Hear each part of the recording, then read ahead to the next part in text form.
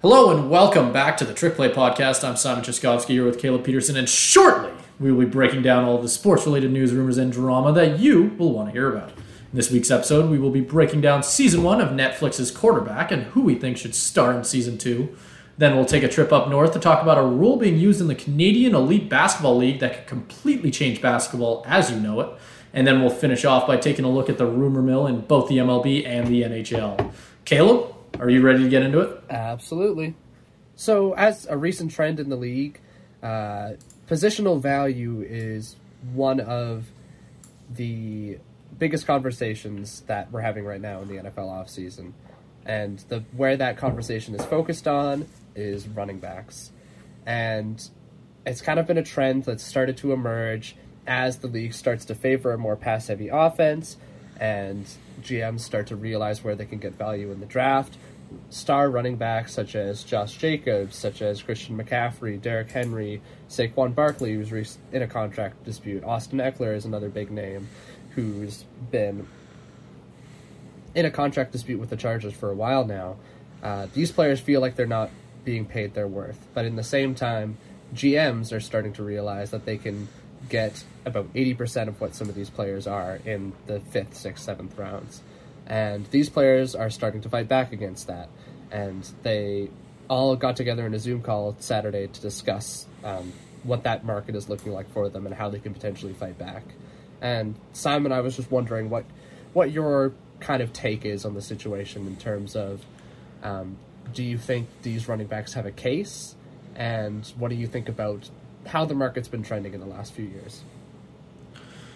Well, I think it definitely makes sense. I think it's something that I think more people should have saw coming just with how the game has changed, especially in the last 10 years or even 20, with the NFL just quickly moving more and more into a pass-heavy just game in general. So it doesn't surprise me at all. Obviously, about 10 years ago-ish, we started seeing like fullbacks being phased out as well, and now we're starting to, not quite phased out, but you know what I mean, where you're starting to see a lot less talent and a lot less talk around that position, and now we're almost starting to see that with running backs, where the argument could be made that they're just not as necessary. Like you said, you could get 80% out of that. 80% out of a drafted running back that you could get out of an all-star, right, or a Pro Bowler. So it's really interesting to me. Well, I'm curious what's going to come out of this, really, because I don't know necessarily what they can do about it, because it's almost like you're trying to prevent the inevitable in that sense, where the market's just going to keep going down unless something incredible changes football as a whole. But obviously, who knows if that's going to happen, right? So I don't know. I think I'm definitely on the side that agrees with the fact that it probably should be going down, because I don't know if I'd want to pay a running back like Derrick Henry, who's going into his 30s or something like that, a lot of money. Or obviously the big one that we're hearing about, obviously there's a bit of controversy around it, but Cook, obviously he's been trying to get a new contract, and the money's been pretty low for him from what all the rumors have been saying. So yeah, it's definitely interesting. Yeah, it definitely is. And it's something where you kind of think you're looking at all of the running backs who have come into the league in recent years. And so I use the Chiefs as a good example of this. You're looking at the Chiefs, who drafted a running back with their first-round pick. They drafted Clyde Edwards-Helaire, 32nd overall, and that's a big name player. And in the end, you ended up not getting the kind of production from him that you were hoping for. And instead, where you saw their production come through in their Super Bowl seasons were from more role players, from guys like Isaiah Pacheco, from guys like Jerick McKinnon. And I think that's something that's kind of that problem in a nutshell, is running backs were, in all essence, stars from before, but I think the perspective is shifting to where you start to realize how much of a running back's impact is dependent on the line they have in front of them. And when you have a good offensive line, anybody can run through those holes. And I think that's where it becomes tricky to pay a running back as a GM. And not that I don't see the side from the players here. Like, obviously, they make some good points in terms of, like, Nick Chubb saying, that running backs are the only position that their production hurts them the most. If they go out there and run for 2,000 yards with so many carries, the next year they're going to say, you're probably worn down. It's tough and it hurts us at the end of the day, which totally makes sense. Because from a player perspective, you're obviously hoping that they can make as much as they can and be valued for, especially running backs, their short career, because they do make a lot of money, but you ultimately, from a player perspective, want to see them get paid what they're worth. But the question is, how much of running backs are actually worth that premium price that other star players get? Because in the past, they're put along the same kind of tier as a receiver, especially earlier on in NFL history where running was more of a premium. But now looking at it in the modern era, not only because of how much more passing is favored, but just because of the perspective on running back value and how quickly they're cycled out and how short a lot of their careers are. There's only a few difference makers that I can truly say deserve like top tier player money. And even some of those difference makers, I was listening to another football podcast the other day, Bootleg Football with Brett Coleman, EJ Snyder. They were talking about the Christian McCaffrey trade, and they said they didn't really love it because they felt like giving up a second, third round pick was a little bit too much, which I thought was an interesting discussion because he feels like one of those players that would actually be worth that kind of compensation just because of the other skills that he has, especially in the receiving game. But even then, the value of how much he brings to the team is put into question. Because if you put like a similar, like, because Christian McCaffrey is like a top 3 running back. If you're talking about a top 3 receiver, getting like second round picks, third round picks for him would not be out of the question entirely. But when you're talking about a running back, it's different. Yeah, if you're getting a top 3, or a second and third round pick for a top 3 receiver, holy smokes. What team would turn that down? It doesn't matter what your receiving core is, right? But it's such a different game now where, obviously, I feel like I lean more towards the fact just because of Christian McCaffrey's impact in the receiving game as well, or the passing game, sorry. I feel like there's a little bit more of an argument to be made. I think I personally would have no issue giving a second and third for McCaffrey. That's just me, because it's McCaffrey. But that also could be my head stuck 3 or 4 years ago, right? Where back then, this would be an absolute fleece. Maybe it's different now, right? It's just a different market. And that's the crazy reality that we're living in now, where running backs just aren't getting that same amount of money for the talents that they arguably, or the same amount of money that they arguably deserve. Where I just GMs are starting to smarten up and realize that they just aren't going to get that, right? They're not going to get that much more than what they could possibly get from a guy that they'd probably only pay $2 or $3 million. Like, you don't necessarily need that top tier workhorse running back anymore when you can get the same type of thing out of like 3 guys. Like, you can just pay 3 guys $2 million. You're good. Yeah. Don't even have to worry about injuries because you got 3 guys. Yeah, and that's kind of how it's looking more in the NFL, is running back by committee. You rarely see any like workhorse backs anymore because you've got the big name, you've got the Barkleys, you've got the Henrys, you've got the Nick Chubbs, you've got the Josh Jacobs. But even looking at like a player like Nick Chubb, he still shared the backfield with Kareem Hunt. A lot of teams are going backfield by committee even when they have a star running back. Even looking at my team, the Seahawks, they have their star running back in Kenneth Walker, who was amazing last year. And had he started the first few games of the season and maybe kept up production a little bit more, I think he could have been in the really pushing Garrett Wilson for that offensive rookie of the year. Even despite all of that, the Seahawks still went out and drafted another running back in the 3rd round, and Zach Charbonnet. Because you really can't, because of the fact that you can probably get 80 to 90% of what Kenneth Walker provides in a Zach Charbonnet, and also because the durability of the position is, even though it is a fair point to say that it's not fair that a running back's production hurts them, there is still something to be said about how much more contact they take, how much more stress they're putting on their bodies. It's definitely it's a bit of a catch-22. It's a bit of a catch-22 in that you want to see these star running backs get paid. You want to see them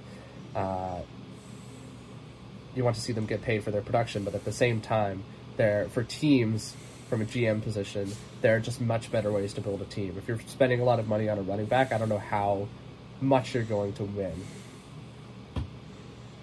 Yeah, for sure. I totally agree. Like you can win now just by doing. You don't need to have that big name anymore. It's just you can win with 3 or even 2 guys, and that's obviously, like you said, the Seahawks. Like I think that's a great example. They drafted a guy in the 3rd round, like you said. That is. You got to wonder how many teams are just going to start doing that, where you're just going to start seeing just a constant cycle of running backs coming in every year, straight out of college, to have a great year and then get, maybe not tossed aside, but obviously once that rookie contract runs out, you got to wonder how much money they're going to make at the end of the day, right? You got to wonder, maybe is there more value getting a young guy straight out of college who can, fresh legs, give you 2 or 3 good years and then toss them in the trash? Would that be better than paying I keep saying Derrick Henry. Obviously, he'll get as much money as he wants because he's Derrick Henry. But I feel like, I don't know. Who knows? Maybe Derrick Henry doesn't get that much amount of money anymore because of stuff like this. Maybe those guys don't. Like I said, this is a reality that position is moving towards. If you're a younger player, I feel like watching all this happen, you want to be a running back, go be a receiver. I feel like that's the lesson here. It's the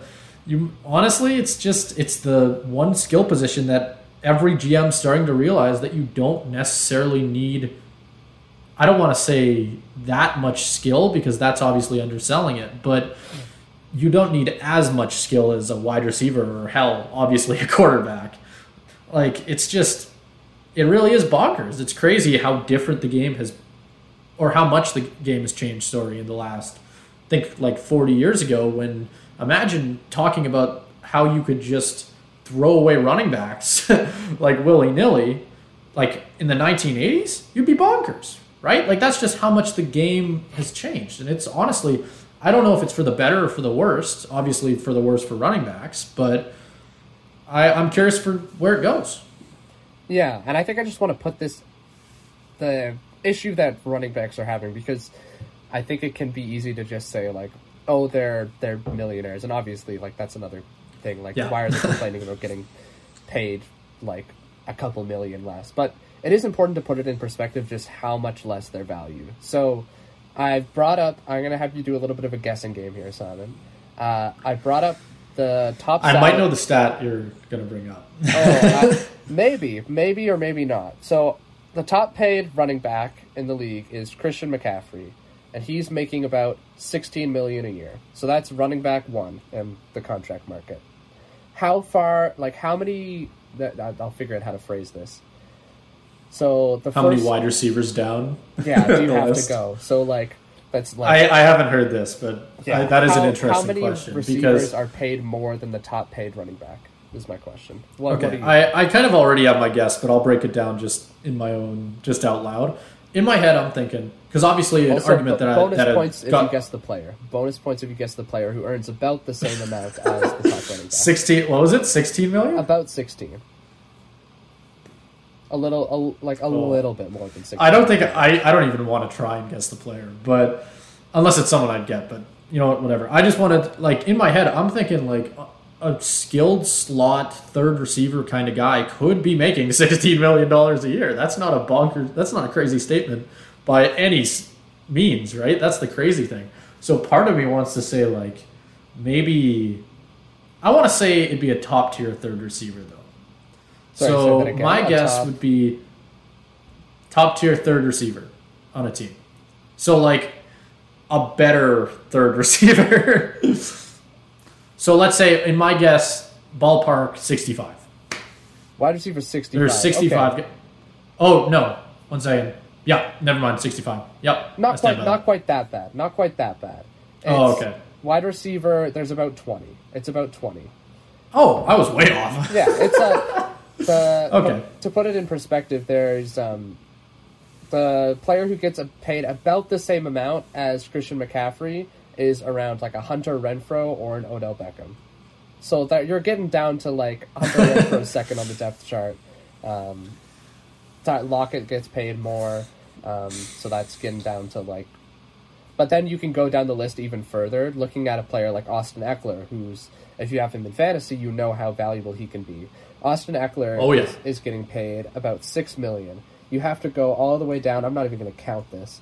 But you're looking down at people like Darius Slayton. A bunch of people still on there. If I just want to Zay Jones quickly say this, paid like $2 million more. Yeah, just a quick argument for McCaffrey on that one. If I'm being honest with you, not a controversial statement. If I had the choice to trade Hunter Renfrow for McCaffrey, but kidding? Would you? Yeah. Oh yeah. 100%. You could make McCaffrey. I think you could make McCaffrey play receiver the whole season and probably get the same you'd get out of Hunter Renfrow. I don't know. McCaffrey, although you don't think so? I don't know. Is that a controversial statement? Tricky. Like that's what's tricky about it. Is Christian McCaffrey more valuable than a Hunter Renfrow? Or even I'll go a little bit up. This guy's getting paid a little bit more, but as valuable as a Mike Evans. Like, would you rather have a Mike Evans? I feel like you'd have a harder time selling that to me for sure. Obviously, can I just quickly say, I probably should have started it off with this. I did say that I lean towards general managers not necessarily needing to pay that star guy. I still think having that star guy can be huge because they're obviously stats can say whatever you want, but there are situations in a game where you need a 4th and 1 or a 3rd and 1 or what have you, right? Or 4th and 2, 4th and 3, whatever. And there's certain situations where if you have a Derrick Henry, that makes that choice to go for it way easier, right? Like for a coach. And part of me wants to say that in those clutch situations where you just need that guy, it almost makes it worth it paying a guy like Christian McCaffrey. Obviously, he's not a power back, but work with me here. Derrick Henry, one of those guys who you really can trust, because when was the last time Derrick Henry didn't get a 4th and 2, right? Like, it's one of those, it's almost like you're paying for an automatic down at a certain point. Obviously, you know what, never mind. I'll just leave it there. I'll see where you want to take it. I have a feeling I don't counter to that, but I don't know. It's tricky, and I'll go back to the salary comparison here. Derrick Henry is getting paid about as much as Corey Davis. That's a comparison you can make. Caleb, would you trade Corey Davis for Derrick Henry if you were the Jets? Probably not. But at the same time, really? Derrick Henry is turning 30. How many more good years are you going to get out of Derrick Henry? I'd say how many more good years are you going to get out of A-Rod? Yeah. So I feel like you take it. Still, I don't know. I do think it's an interesting conversation to be had. The one last one I will compare it to is offensive tackle. So I'll do the same thing for offensive tackle. How many offensive tackles do you have to go past to get to a Christian McCaffrey type salary of $16 million? Remember, wide receivers it was 18, about 20.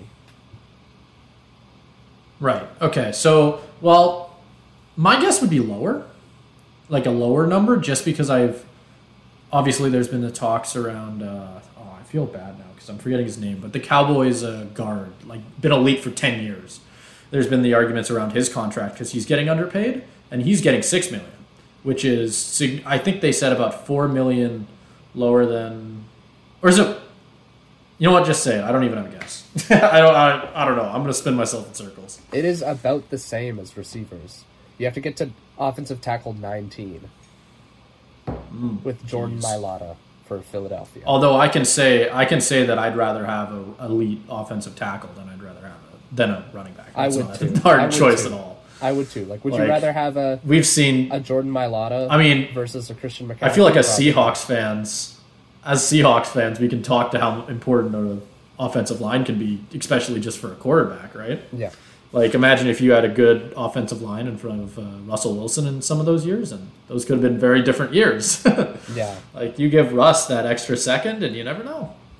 Yeah, but. And I think where this conversation definitely like takes a turn, and where you feel like the running backs have a point, is just the difference between the prestige and the like fame of the players that are getting paid about the same amount as players. If you asked any random NFL fan on the street, they probably wouldn't be able to name. Like, I don't know if you could talk to Yeah. any random NFL fan and they could pull up Jordan Mailata. Like quick, who's the left tackle on the Philadelphia Eagles? They would. I don't know. Most of them probably wouldn't be able to name Jordan Mailata. The funny thing is if you hadn't said that, I probably couldn't have said Jordan Mailata. Yeah. Like, that's just... It's like, just like Christian McCaffrey is such a big name. or an offensive lineman aren't sexy. Yeah, but I think that's where Like, GMs are going. They're starting to prioritize value, positional value, over the big name players. And so Christian McCaffrey is who you're going to see every night. But Jordan Mailata would make his money by not being seen. You offensive linemen are good when they're not seen. And I think that's where the disconnect is between how famous these players are and how much production they're getting. But if you look at it a similar way, players like an offensive tackle can be valued more just because they bring a lot more that you don't even see. And then similar thing for wide receivers, just on a different level. Wide receivers don't take as much of a beating. You can utilize multiple at once a little bit more easily. Like, there's not a lot of 2 running back sets that are used in the NFL anymore. true. But you're always going to have your spread offenses. You're going to have your 3, 4, 5 receiver sets. So, like, there's a reason a wide receiver 2 is getting paid a heck of a lot more than even a running back 1. Because if you're a Tyler Lockett, you're still going, like, Tyler Lockett back probably wide receiver 2 to DK Metcalf, debatable, but there's a reason he's making more money than the top paid running back in the league, because he's still able to get more, the same if not more production. So I think that's where GMs are kind of heading to this point, which is, it sucks for the running backs, but as a GM, I don't think I would do anything different. No, and I totally agree with you. So I'm not really a big TV show guy, but one of the things that caught my eye when I was scanning through Netflix, which I do probably once a month, is the new quarterback show, which is why I'm thankful that it came out pretty much at the perfect time, where I actually got to see it on time. But it was actually, it was very interesting. It was something that I didn't actually know. I might have been living under a rock, but I had no idea it was coming. And it was a very interesting idea to me, just from the standpoint of, it was very clear the inspiration was coming from the F1 show. All of a sudden I'm drawing a blank, which is kind of strange considering I watched it. That's what it is. And I'm actually an F1 fan. And from that standpoint, I thought they did a pretty good job. Like, obviously, the big thing that everybody's getting from it is obviously they didn't quite hit that Drive to Survive really did hit, in just how good of a job they did showing the behind the scenes. But I still think they did a killer job. I don't know about you, Caleb. I thought, so I'm not all the way through it yet. I'm about halfway. But what I've seen from it so far has, it's been, I've really enjoyed it. It's been good. I think the biggest thing for me is that, as someone who is a huge football fan, it feels like it's not quite catered to me. It feels like it is a little bit more catered to people who either know very little about football or haven't watched a game of football in their life. And I think that's completely okay. Like, I know for me, my mom has started getting a little bit more into football because she saw this show on Netflix and was curious and watched it. And so now I have my mom asking me about Kirk Cousins, which is something I never thought would happen. So for that, I think it works really well. I think it's awesome, and the way they structure their episodes is it's not week by week. They'll kind of go all over the place. They between the different quarterbacks, but also they'll jump back and forth because they've got more of a theme. So I know some of the episodes that I remember, there's homecoming. So it was Kirk Cousins going back to Washington, Mariota going up to Seattle because he played college football up in Oregon, and then Mahomes going back to Texas Tech to get his number retired. There's a common theme there, and it was the same thing with a bunch of other episodes. The last one I watched was all about game preparation and what quarterbacks do to memorize the playbook and game plan. And you see that throughout, and they highlight one specific game where that was paramount. The biggest one that I remember for me was there was another episode about dealing with the physical toll of being a quarterback, and they played. The ending of that episode was the crazy Vikings-Bills game, one of the best games of the year, and just showing the physical toll that it was taking on Kirk Cousins. And it's great because I think it provides a good baseline to show what the quarterback position is all about. And in essence, because of how important the quarterback is, how it also shows what the game of football is all about, which I think is awesome. And I think it's a great way to introduce new people to the sport. But for me, as a football fan who knows a lot, I kind of prefer something like Hard Knocks, just because it goes a little bit more in depth onto, like, it goes into the show assuming you know what football is. Like, you're generally not going to go into Hard Knocks not knowing something about the team you're watching. But for quarterback, it very much felt like this was an introduction to Mahomes, Kirk Cousins, Mariota. It didn't go in assuming anything, which I think is great, but, like, personally not my favorite. I'll still watch it, I still enjoy it, but I can tell it's not catered for me. Yep, and I feel like you hit it right at the end there, right where I was going to jump on there, actually, where it's definitely catered more around the personalities of the quarterbacks, which is something that I want to touch more on later when we get into who we think they should bring in for Season 2. But I think that from the standpoint of knowing what they were going or trying to do by trying to make something that's similar to Drive to Survive, it wasn't, like you said, it wasn't catered for a fan like you or necessarily me.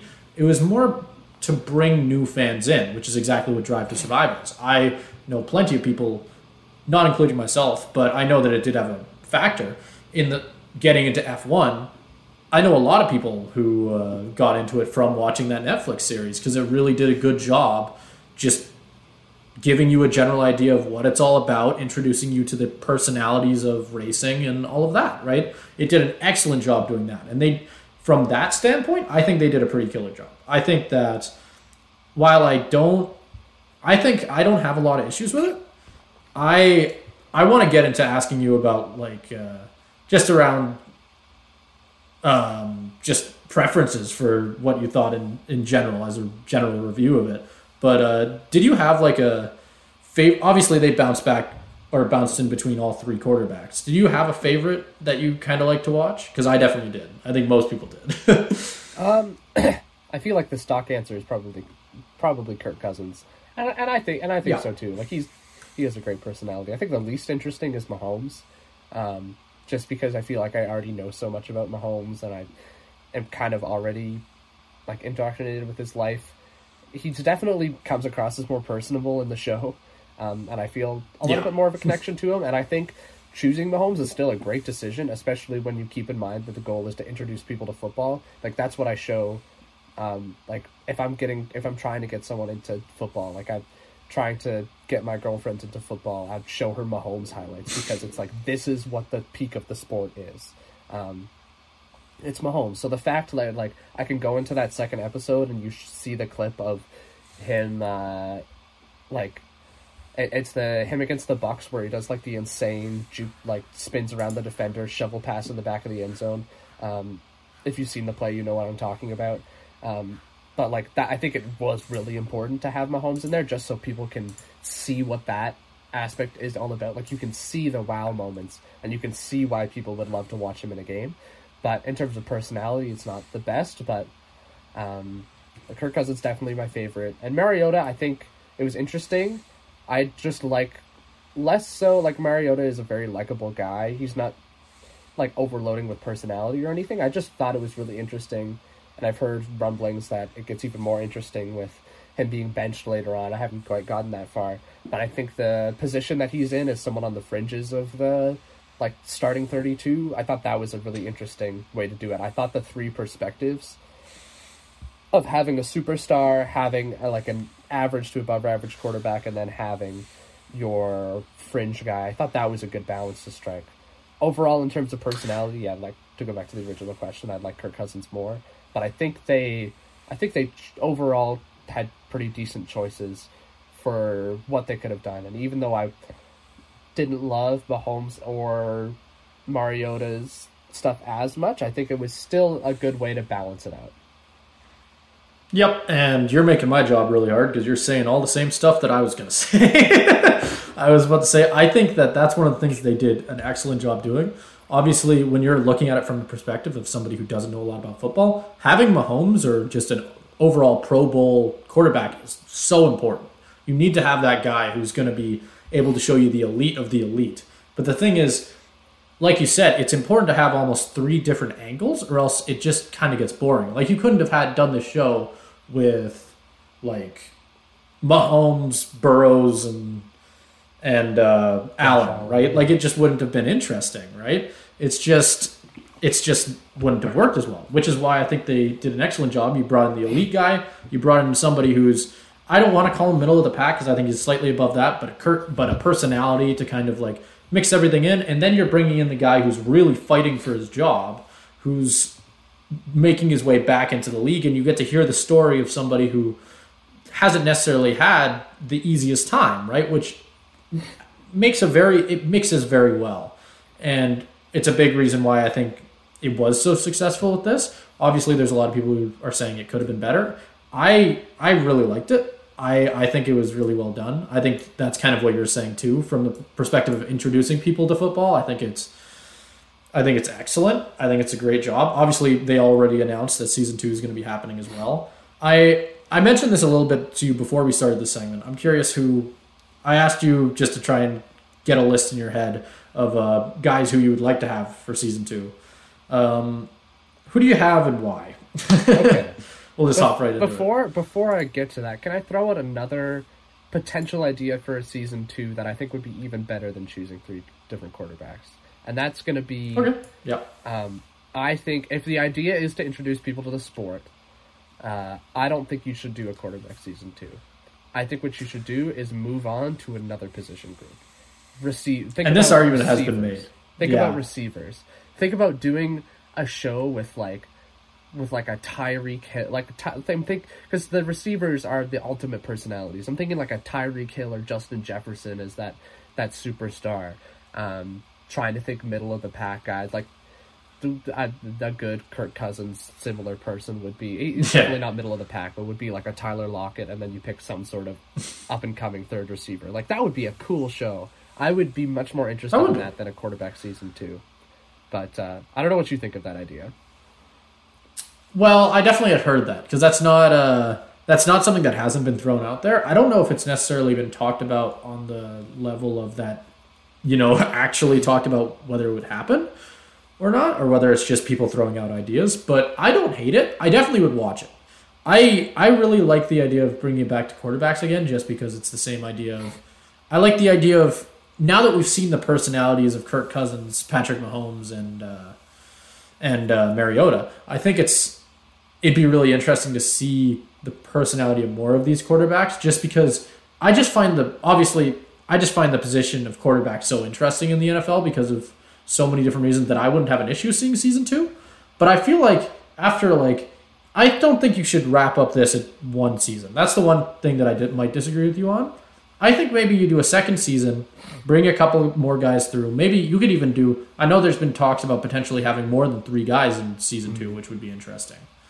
But I feel like maybe do a second season, bring a couple more names through, and then once the gimmick gets old, then you move on to wide receivers or running backs or corners, what have you, right? Like, you can move on to... Hell, imagine if they did, like, even just a defense or something like that. Maybe you could even make it more broader, right? Where you just follow 3 defensive players, or even... You could spread it out, if that kind of makes sense. Yeah. No, I think... I honestly, like, that last idea, I think that's a really good one. And I think, honestly, in hindsight, that may have been... I may have liked that more from the start. Instead of looking at 3 quarterbacks, just taking 3 players in general, or maybe even broadening it out, because 3 players is a lot to limit it to. But, like, even if you do like maybe a Kirk Cousins, and then you do a Tyreek Hill, and then you do someone on the defense, like a cornerback or something. Like, I think that would be interesting. And I think one of the issues that they're gonna have if they want to look into that idea is the fact that they've already marketed it as quarterback. It's the quarterback show. It's not necessarily about the NFL. And I think they are a little kind of putting themselves in a box a little bit. I understand why they did it, because it's the most marketable position, because it's the players that people... It's also made by Peyton Manning. It is also made by Peyton Manning. Yeah. But Peyton Manning couldn't have been nearly as good as he was if he didn't have Marvin Harrison. Like, if he didn't have any of that's fair. Yep. Of the players around him. And think about Peyton Manning winning Super Bowl 50. He only did it because of that defense.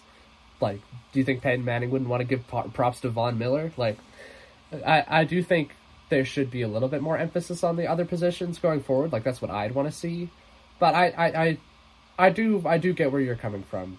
I do think it's like a second season with all quarterbacks would still be interesting. I just think if the goal is to grow knowledge and interest in the sport, I think that expanding it to other positions would be a way to do it now that you've already had people hooked in with quarterbacks. And I think that, honestly, with the personalities of some of these guys, because quarterbacks are interesting in how much responsibility they have. It's the hardest position in sports. But they don't, like, they're more similar to hockey players in how they're constantly taking responsibility. They're, like, you see their press conferences, they'll give stock answers similar to hockey players. That's not the same for receivers and cornerbacks. That would almost be a more interesting watch to me, just because of the different types of personalities that you see. But yeah, no, I think that would be where my argument for it would end.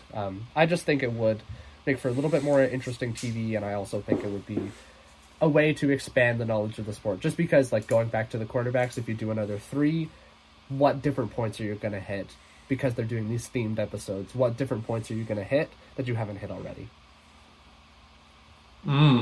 That is not something that I was thinking about. So when I asked this next question, you know what? I was going to say, let's spin it back. If you were to give 3 quarterbacks, what would you name? But that makes it harder because obviously when you're bringing it back to what themes would you try and hit, that's not necessarily something that I was thinking about. But now that you pointed out, that's a very, very important thing because obviously that is, that's a very, very good point. I wish I thought of that before coming up with names. But if you want to, do you have 3 quarterbacks? Yeah, I can. Or I have even 3 ideas. I have some idea. Okay, so I'll go. Let's hear it. I'm gonna use the same structure as quarterback did. So I'm going a superstar. I'm going a above average, middle of the road, kind of, let's say 10 to 20 guy. Then I've got a borderline starter. I think the trickiest one to come up with is that 10 to 20 guy because I think they already picked the best person for that in Kirk Cousins, in terms of personality. Yeah. However, you're not going to get a better Kirk Cousins. No, you're not. But I think with this lineup, this would hit it out of the park. My superstar is going to be Joe Burrow. I think that, if you're looking for personality, I just think of the clip of him smoking a cigar in the LSU locker room after they won the national championship. You're going to get it with Joe Burrow. Oh, yeah. And you are going to get some cool moments, especially in those big games. Like, that would be, I haven't watched the full show. I don't know if they've hit on, like, if you're looking for other themes, like the clutch factor, that could be something you could focus on with a Joe Burrow because that is his whole persona. That would be an interesting pick for me. That would be my superstar. I'm going to skip that 10 to 20 range because, honestly, I'm having trouble finding someone. But I'm going to go to my lower end. And I think that one is an easy pick, too. That, I'm going with Baker Mayfield.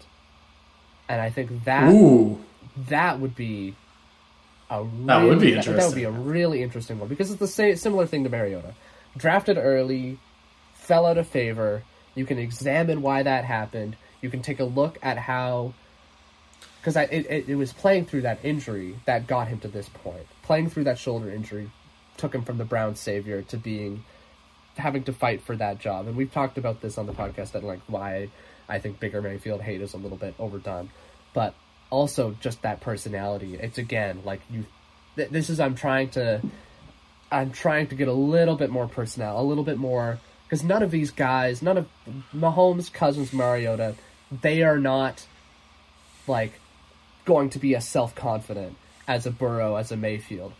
Mahomes will make a throw, and, like, yeah, you see him in the game. He is, like, talking his shit. Like, he is bragging about it. But he's not going to do that in the press. He's not going to do that when they're doing the interviews for this show. I can see a Burrow, I can see a Mayfield doing that, because I think of Baker Mayfield, I don't remember what the opposing university was, but planting the flag in the middle of the field. Like, it's stuff like that. Mayfield, like, he has that swagger. I think that would be interesting.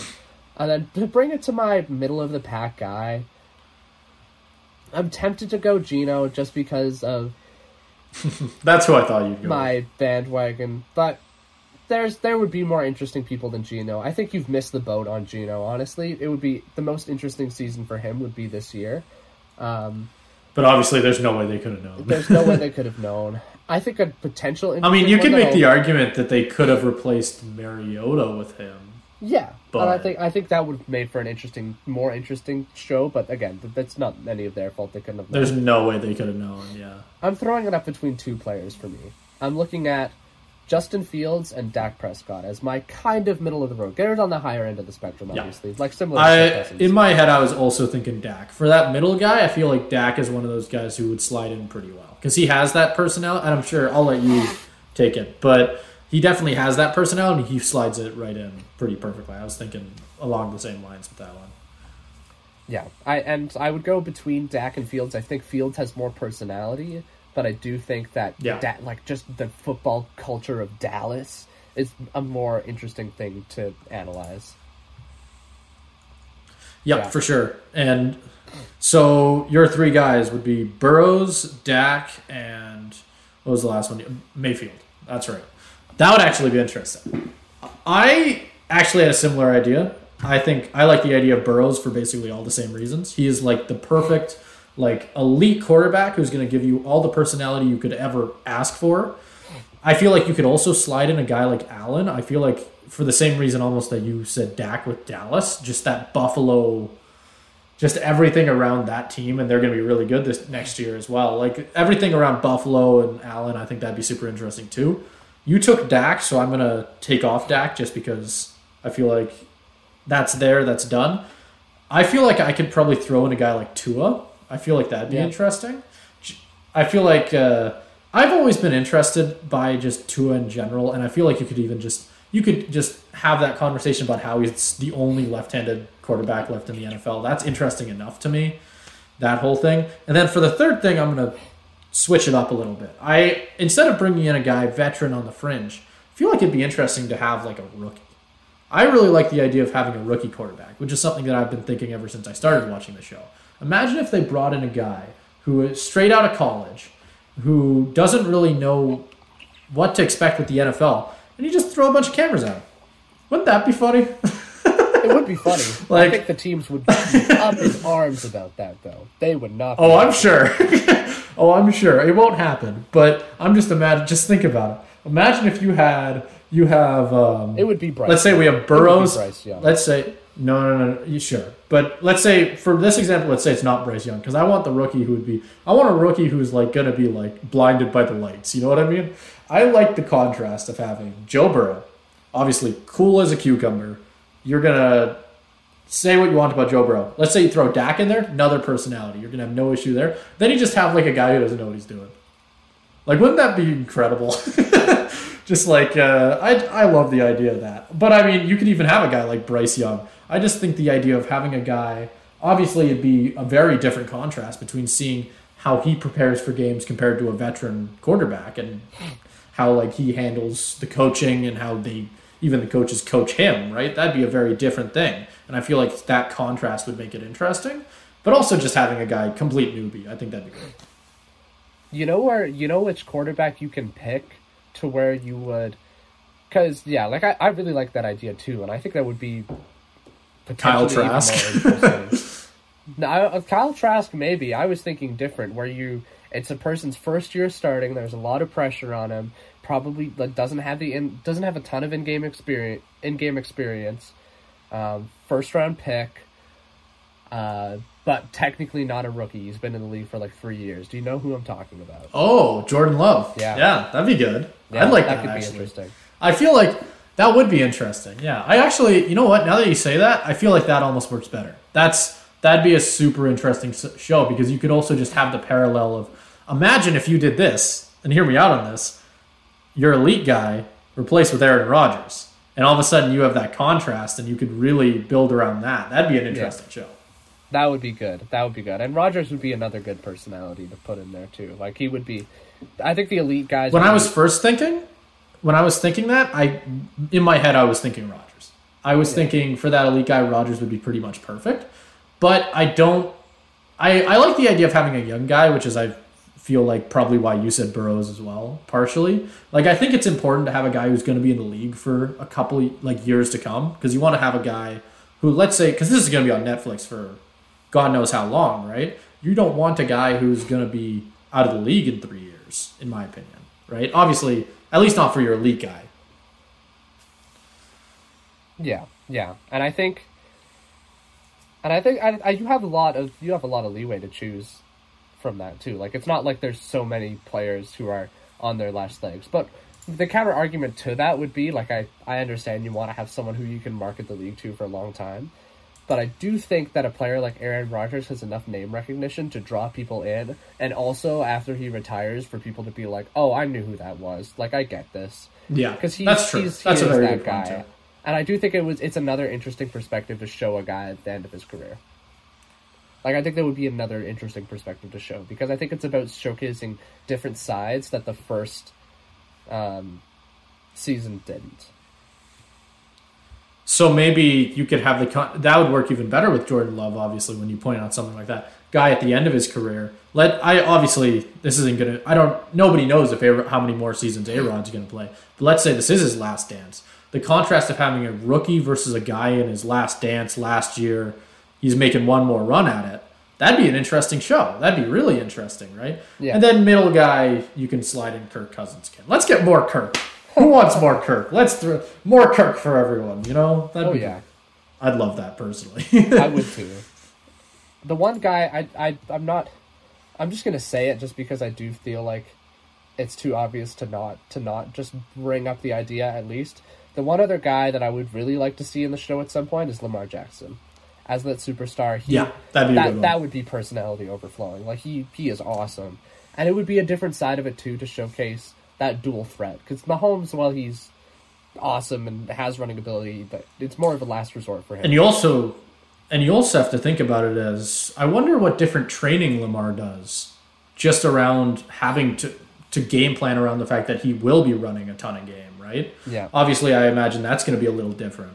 And again, you're moving back over. I feel like we could dance around this forever, so we should probably try and wrap this up. But if you move back over to doing a wide receivers one or even defense, imagine in that type of situation, I feel like you'd also get that, where you get to see that different side of the preparation and different side of all that, right?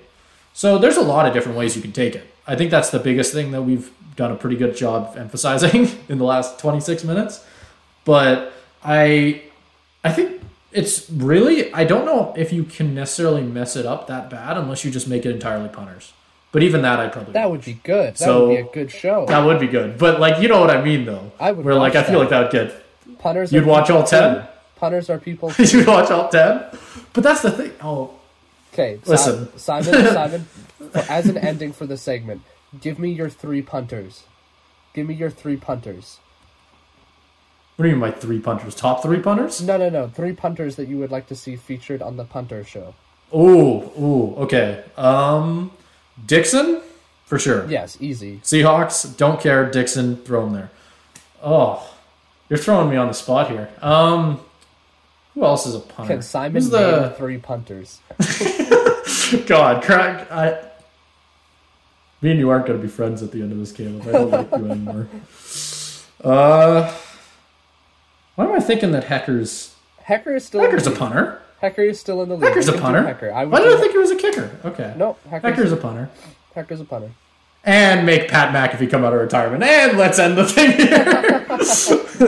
End it there. Sweep the... What is your NBA all-time starting 5? If you could name any player from any decade, any era, as long as it falls under the, criteria that it is 5 guys, who would you pick? And Steph Curry recently gave his, and it's pretty interesting. Obviously, he said, I'll just list them out, and then we can talk about it a little bit. But he started off by saying at point guard, Magic Johnson. Shooting guard, Michael Jordan. Not very controversial so far. That is generally the generic pick right there. Those 2 guys, you will see right off the bat, almost on any single one. Then it starts to get interesting. Small forward, Kobe Bryant.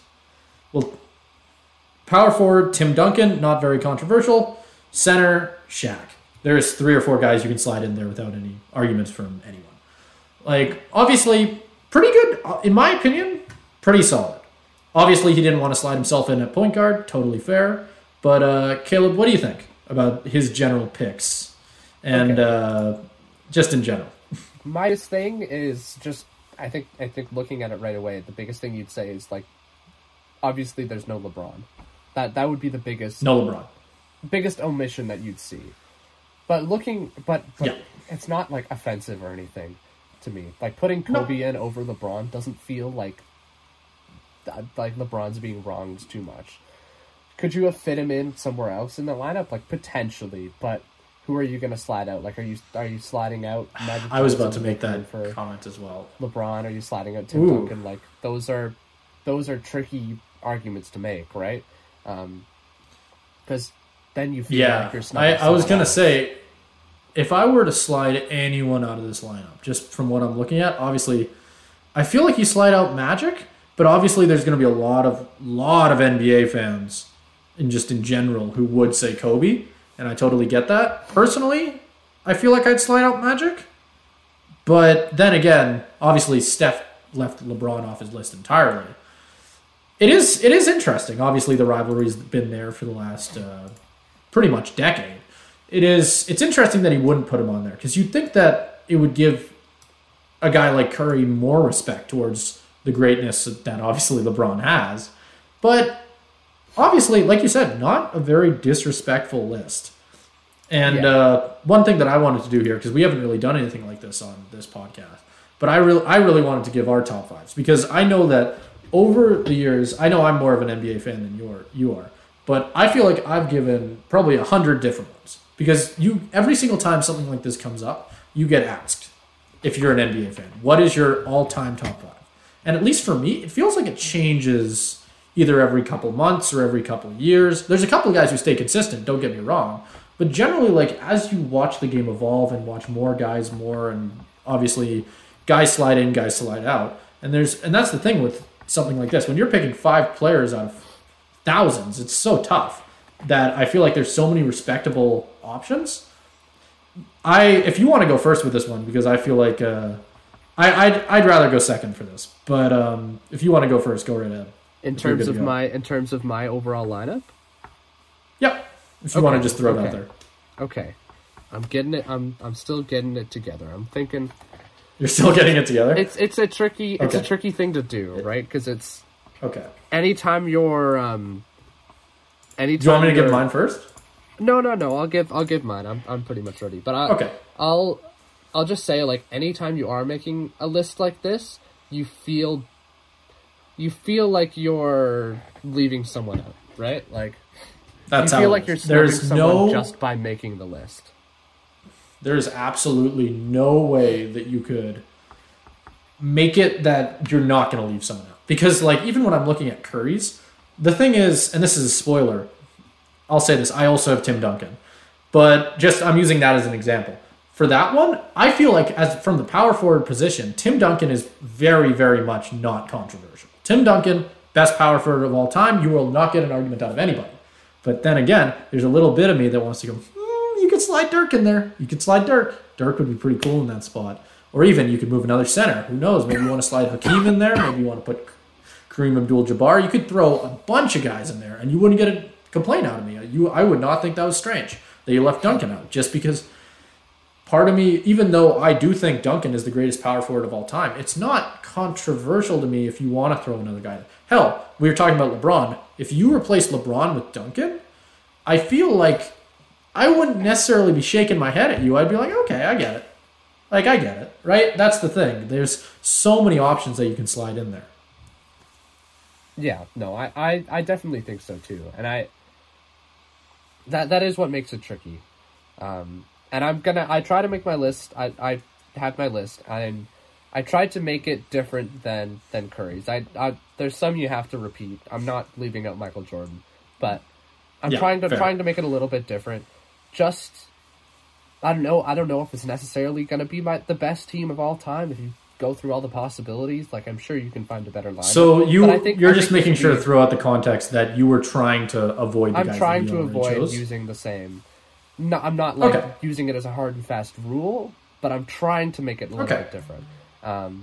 I can't say I did that, but I could definitely on the spot afterwards. I'll give one that's the same to try and beat this. Yeah, so I'll throw out my picks. So I'll go for shooting guard. I'm gonna go Michael Jordan. That feels obvious. That I don't need to explain why. No, I can, you shouldn't have put Michael Jordan. And I shouldn't have put Michael Jordan on the all-time top 5. How dare you? Yeah, no. Heresy.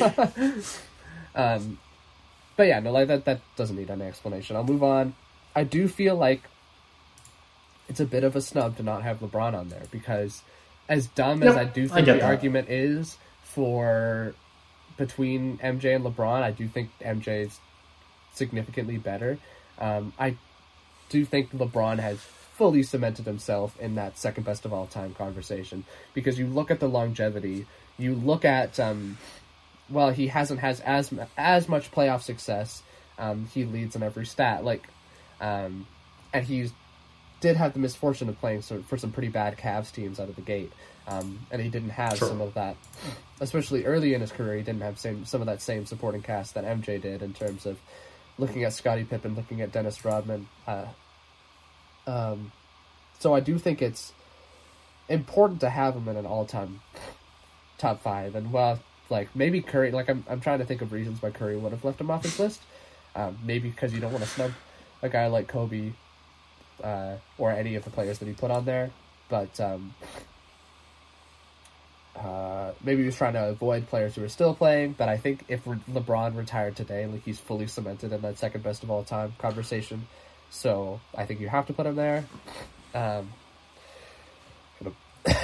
to sneeze. But yeah, I'll move on from that, and from here on we can start having conversation. I think for my picks. Okay, so for I'm excited. Center, Let's hear it. For center, I'm putting. Who did he put again? He put Shaq. He put Shaq. Which obviously you can't argue with that, but I do think this is the one where there's the biggest room for debate, especially looking at some older players than Shaq. I think you have to look at a Bill Russell. I think you have to look at a Kareem. Ooh. But the ultimate way that I'm going with this is I'm going Wilt Chamberlain. And okay, I kind of figured that's where you're going to go. I won't fight with you on that because there's no point in fighting with you on that. It's not the choice I would have made, but I totally get it. Get it. And you can't. You will not find me arguing against the guy who scored 100 points in a game. Yeah, and I think that's where that's what puts him over the top for me. It's just there's so many. If you look up some stats of Wilt Chamberlain, there's just he was so much better than everybody else. Maybe we can. At the time. We should probably go down that rabbit hole. Maybe, and that deserves its own thing. Yeah, because that's why I think if you put him in this lineup, while it is recency bias affects him and any of these lists because he played in an older era than pretty much anybody else you're going to see on these lists. But just because of how dominant he was, the fact that you can score 100 points in a basketball game, I don't care where you're playing. That's insane. You just think of the picture of him holding up the piece of paper with 100 on it. That is Wilt Chamberlain, and I think that kind of dominance deserves a spot on my list. I'm kind of surprised because I figured that we would be fighting on at least one of these, or I'd have an argument against them. While I can tell you right now, your list won't look a lot like mine. I don't disagree with yours at all. It's like I said before, there are so many guys who can slide in that I won't fight you on it. I totally get it. Yeah, here's where you might start disagreeing with me. Okay, here we go. Okay, so I don't know how good of a case I can make for it either, but I'm... who do I need? So I need power forward. So you went with Tim Duncan. Obviously, great choice. I'm going to change that up a little bit and go... Because Tim Duncan, obviously, big... Obviously, very, very good. Yeah. No, I'm not going to see here an argument for me. But I'm going to go with a guy who had a little bit less team success, a lot less team success, infamously a lot less team success, but overall still one of the greatest players of all time. I think I'm adding a great rebounder to this lineup, as is inherent in his nickname. and going to inject some personality into this team. I'm going with Charles Barkley. Oh, that's not where I thought you were going. Okay, okay.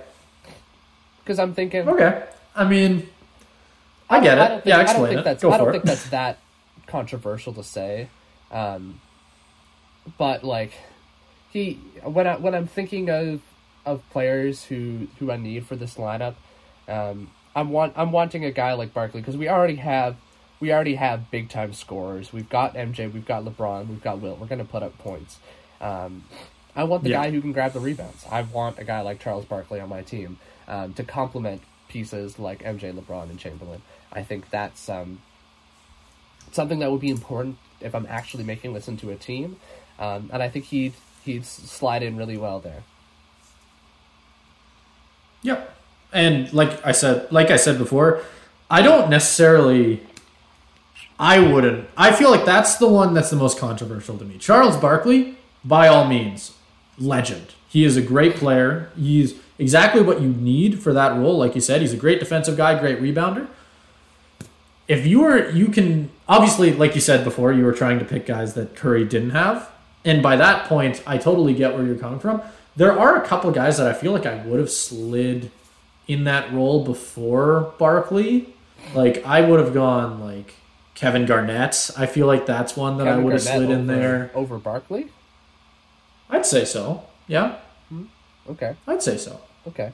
Now I'm putting myself on the spot. I'm trying to think of a couple. I don't know. I feel like there's a lot of really, really elite power forwards. Like I said, I mentioned Dirk before. Yeah, I'm going to leave him out of this just because Dirk. I did mention Dirk. I'm going to leave him out of this just because he's not what you're looking for with that. Dirk was a scorer. He wasn't a rebounder. Like he wasn't necessarily athletic. Yeah. He's not a defender.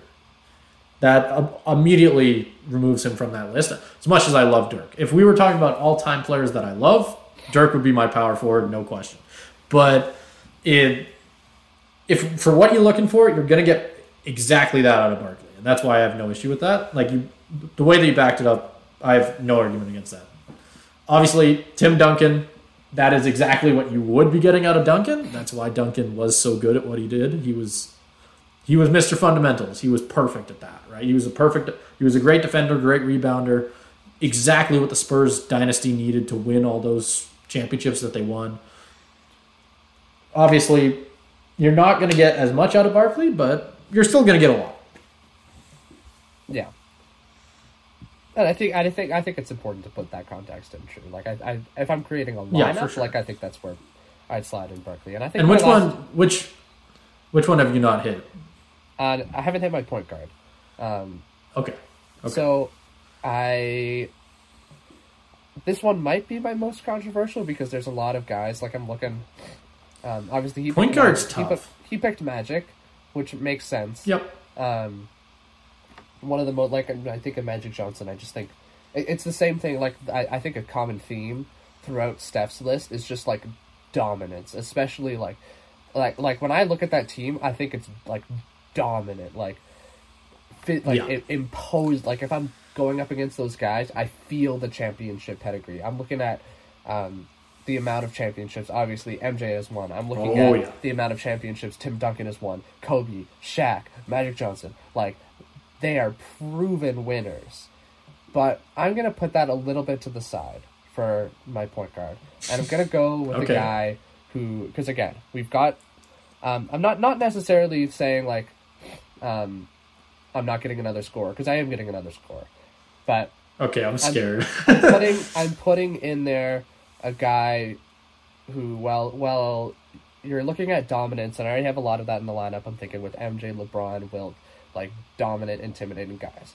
I'm looking for somebody who I deem as electric, like a playmaker, somebody who gets the fans out of their seats. And when I think that, I think Allen Iverson.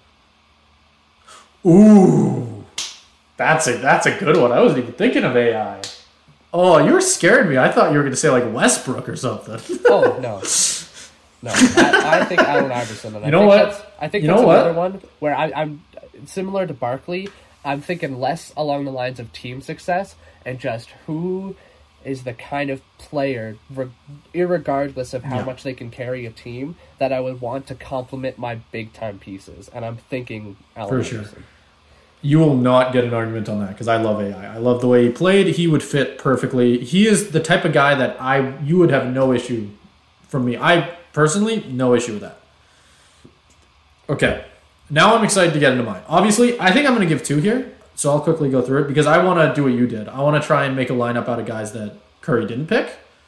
Just to kind of do the same thing you did. I didn't do that with my first one. I'll spot you MJ. We'll spot you MJ, though.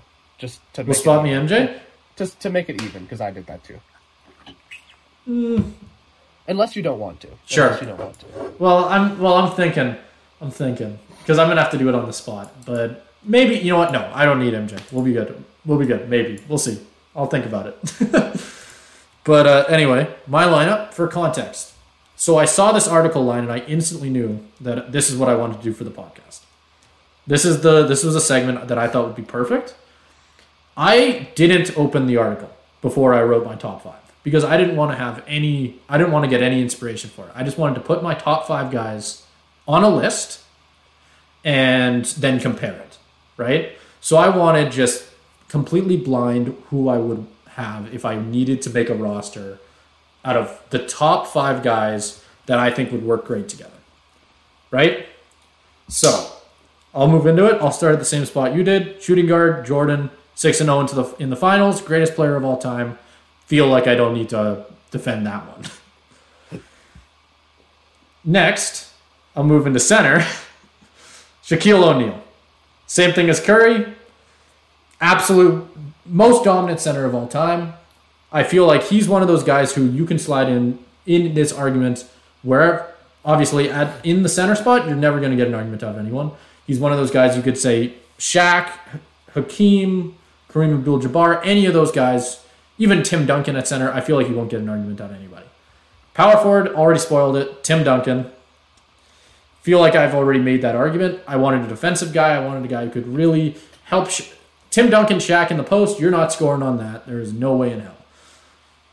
Small forward, I'm biased because I grew up watching this guy, Kobe Bryant, and then point guard Magic Johnson. So in total, I ended up choosing the exact same team as Stephen Curry. And I am not kidding. I had it written down. I don't, obviously I can't prove it. But I thought it was really funny just because of the whole... I'll give a second one now because I want to give a second one. I want to do the same thing you did because that's arguably a better idea. But if I were to throw 5 guys out there who I think would be the best lineup of all time, I completely agree with them.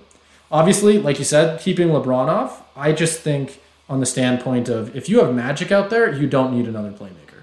That I didn't want to make that argument for Steph because I wanted to make that argument for myself because that's why I chose to keep LeBron off. I felt like it would be better to have another scorer out there. And having Jordan and Kobe on the same court would be absolutely bonkers. On the same team, obviously. They played against each other, but whatever, what have you. Now, if we're going to get into a lineup to beat this, I feel like it'd be very tough. Obviously, like I said, I'm trying to beat the same lineup that I would have picked. Point guard, Steph Curry. Not a hard choice there, obviously. I'll move into small forward, LeBron. He's the obvious next choice, so that leaves Steph Curry, LeBron. I feel like at power forward, you want a guy who's going to match up well against Tim Duncan. You want a guy, Tim Duncan, great post defender. You want a guy who's going to give him some trouble. Feel like you throw Kevin Durant out there maybe at power forward in that spot. Feel like that little bit of range would really give Duncan some issues. And then center, I feel like I said, you can slide in a couple guys. For the sake of Lakers, I'll throw Kareem in there. And then you said you'd give me Jordan. I don't think I'll take Jordan. Okay. Not because Jordan wouldn't be an instant upgrade to this guy. I feel like I'd probably slide... I feel like you could either say... I'm fighting with myself only because you said AI, and I love the idea of throwing AI on a team like this. But I feel like I'd go Dwayne Wade. I really like Wade. Okay. I think he could fit. He's one of those guys where we've seen him be able to fit into star teams really well and just work around the other guys around him. That would be my lineup for that. Okay. That feels like a very... It's a very safe lineup. You're definitely picking from an era. You're definitely picking from the era that I think we both would have grown up like watching, right? Like For sure. Dwayne Wade and Curry and Durant. Like it's a very modern-ish lineup. Modern, which I think would be interesting, because I do think it's a stars of now generally versus, again, now-ish. Dwayne Wade isn't necessarily the star anymore. True. But now-ish is in the last, like, 10-ish years, versus players who were obviously stars in the past. We're looking at Kobe being Kobe and Tim Duncan being the most current, but then you're looking at Jordan, Magic Johnson, Shaq, a little bit earlier. Yep. I think that would be a very interesting game to play. For sure. It'd be, the thing is, I think the team that I chose to try and beat this team that Curry brought up, do I think it would beat it? No, probably not, because like I said, I was choosing a team to be the best starting five of all time, and I ended up with the same one. Because that's just the thing. Like, at least in my personal opinion, feel like you can't get more perfect than that. Obviously, like I said, you can slide in guys, slide out guys, and it would still end up around the same thing where you wouldn't get an argument out of me. But if you were to ask me what the perfect starting five is, it's right there. I don't think you wouldn't get an argument out of me. So last Saturday night, I believe it was, I got the chance to go down to Winsport over, I guess if you don't know where that is, Calgary, Alberta, Canada, to watch a game of the new startup Canadian Elite Basketball League, which I assume not many people have heard of. It was super fun. We watched the Calgary Surge take on the Saskatchewan Rattlers. Calgary won by a pretty significant margin. It was great. It was surprisingly good atmosphere for such a small league, small team, small venue. The fans were great. The play was surprisingly good. Got some great dunks in there. Some great back and forth play, especially in the first half. And it overall felt like a great basketball experience, which was surprising given how small and startup the league seemed to be. But the biggest thing that caught my attention, and something that I think you can project out to a bigger league like the NBA, is how they ended their games. They used a system called the Elam ending, which, for those of you who don't know, it's something that the NBA has used in the past few All-Star games. It's where instead of having a timer for the fourth quarter, the way that they did it in the game that I watched is you play normal basketball game up until about 4 minutes left in the fourth quarter.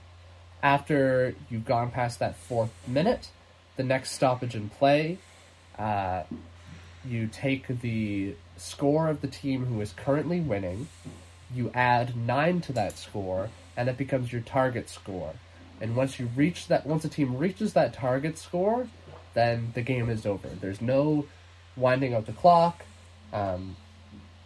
A team who's behind can have infinite time to do so, but they do have to reach that target score. So let's say, I think, in the game that I watched, I think it was about... the target score was, I think, like 82. 79?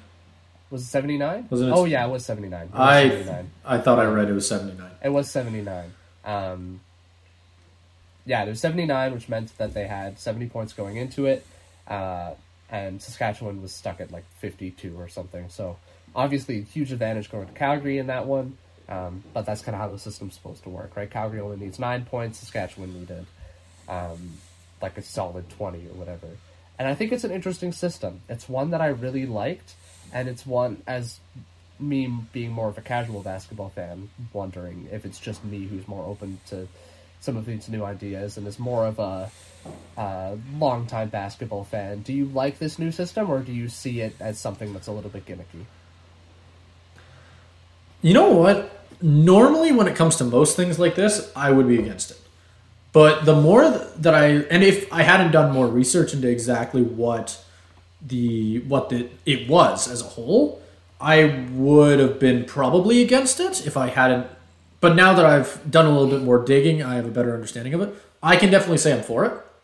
And mainly because I think it makes the game a lot more interesting. And the whole reason behind it was I could be wrong in this. I'm pretty sure I remember reading this, but I believe the reason that it was made in the first place was because when you watch a regular game of basketball, especially in the NBA, in the last couple minutes of the fourth quarter, you'll see it go really slow because they're fouling people and they're calling timeouts and all these different things. And when you throw a timer out of the way and it just becomes trying to get to a certain score, it completely changes the game. It keeps the pace going and it makes it more interesting. And obviously it shortens the games. That's not as important. We're not talking about baseball, but it makes it more interesting, which is something that I'm very for. Like, I think taking out the amount of fouls at the end of the games and the amount of timeouts, obviously it kind of removes, not really, I guess. I was going to say it kind of removes buzzer beaters, but even then you could still be like 2 or 3 points. It could be a very close game where both teams are very, very close to the target score and one team only needs 2 to hit it or something like that, right? Like, you could still have that buzzer beater victory, which personally, your only question there was whether I'm for it or not as a longtime basketball fan. Personally, if the NBA brought this in, I think it would make the NBA way more entertaining. I think it would do a lot for the game as a whole. It would reduce the amount of fouls, which I am totally for. And it would just make the end of the game more fun. You threw in a word there that I think a lot of fans would probably use against this, which is that it could be seen as gimmicky. But I don't like that. I think that I personally really like. I don't think that just because something is new doesn't mean that it's gimmicky. I like the idea that you can bring in new parts to the game and have it just fit in well because it works and not be hated because it's new. Like, there's examples all across sport of new facets of the game being added to certain things. Obviously, there's been a lot of people against. I'll use two. These are two different hockey things. One getting a lot of bad recognition and one getting good recognition. But obviously, the first thing I'll bring up is the shootout when that was added. People in the hockey realm and the NHL realm, and I'm sure, Caleb, you have an opinion on this because everyone does. People don't like the shootout. People don't like that it was added. They don't like it at all. They wish that a lot of people wish that it just probably went to a tie. I know that isn't a controversial opinion. But one thing that people really like is they moved away from 4-on-4 to 3-on-3 overtime, which is instantly was loved because it just instantly made overtime so much more thrilling. And that's this change, I think, would be the same as making it 3-on-3 overtime. You know what I mean? It'd be basketball's version of 3-on-3 overtime. Yeah, and I think it's a lot to. There's a couple things I wanted to hit on because I did kind of go back and forth on this in my head. I think there's arguments you can make for it and arguments you can make against it. The idea that there's no more buzzer beaters is definitely something to keep in mind. Like, I'm thinking of things like the Kawhi Leonard shot to beat the 76ers. Like, that same drama isn't there. There was a game that I went to. The only NBA game I've ever went to. It was Magic Wizards, and I'm sure it's went to that game in Orlando. I'm sure it was a long time ago by now, so I don't know if people remember this or not, but it was a game where there's about 0.8 seconds left, and they were inbounding the ball, and essentially they just threw up an alley-oop to John Wall, and they were down by 0.8 seconds left, and they got it in, and that was insane. Like, I've been to a lot of in-person sporting events in my life. I've never seen a stadium go silent as fast as that Orlando stadium did. Because it's 0.8 seconds, you don't think anything can happen, and then John Wall comes in and just destroys that franchise. Like, you are kind of eliminating moments like that. But on the other hand, you can flip it and say, now there's a buzzer beater. You're going to create way more moments like that. Yeah. You can almost argue. Because, again, like, I pulled up the actual scores. You were right. The target score was 79 in the game that I watched. Then the score going into the target score was 70-59. So you think Saskatchewan has to get 20 more points to reach that 79. Calgary only has to get 9. Not necessarily a close game. Calgary dominated that second half. But it was still an interesting game all the way down to that last play. It did end a little bit anticlimactically because it ended on a free throw. But to get up to that 79 was awesome. Like that the to get to 78 even. It was a great steal by Calgary that led to an awesome dunk. Like that moment was awesome, and that kind of like that wouldn't have happened in a regular NBA game. And I think eliminating the buzzer beater is worth it to avoid all of the other like terrible endings to a basketball game. So I know, like, as a casual basketball fan, I really like watching basketball, but one of the biggest reasons I can't get into it as much as I want to is fouls, because it just feels like you're shooting free throws more than you're playing the actual game, especially in the end. I get on... And if I'm going to just jump in there just to reassure this, as someone who... I watch basketball a lot more casually now, but even when I didn't, and I was very, very involved in or not involved, but you know what I mean, watching a lot more often, or watching the NBA a lot more often, I had the same issue. I hated fouls. Everyone hates fouls. That's how it is. Fouls suck, because at the end of the game, it could be super close, and then 2 minutes lasts 10, because everybody keeps jumping on each other and not letting anybody get shots off. And then you end up with games where James Harden has 20 free throws, and it's just like... And I think it's the issue with fouls is, honestly, you brought up the shootout. It's the same issue to me. It's that they're not, to decide the game, they're not playing the sport. And I don't even think it's that it's lasts long, because in the NFL, like, I know one of the reasons, like, my mom couldn't get into football as much is she'd go to a football game or even have, like, me and my dad watching, and she'd be like, oh, like, dinner's ready, like, how many minutes are left in the game? We'd be like, 2 minutes are left. But obviously in football, 2 minutes isn't 2 minutes, especially in the CFL, where the clock stops after every play after 3 minutes. Like, 2 minutes after the 2 minute or 3 minute warning, you have like a lot of... You might have to skip dinner and just see your breakfast. Yeah, exactly. But for me, that's not an issue, because there is added suspense and strategy in those last 2 minutes. It's not just the strategy of, like, basically... like hack-a-shack fouling, hoping that someone misses a free throw so that you can come back. It's not that same strategy. And I'm very happy you pointed that out, because like you said, there's just that level of the game just isn't there when it comes to fouling somebody.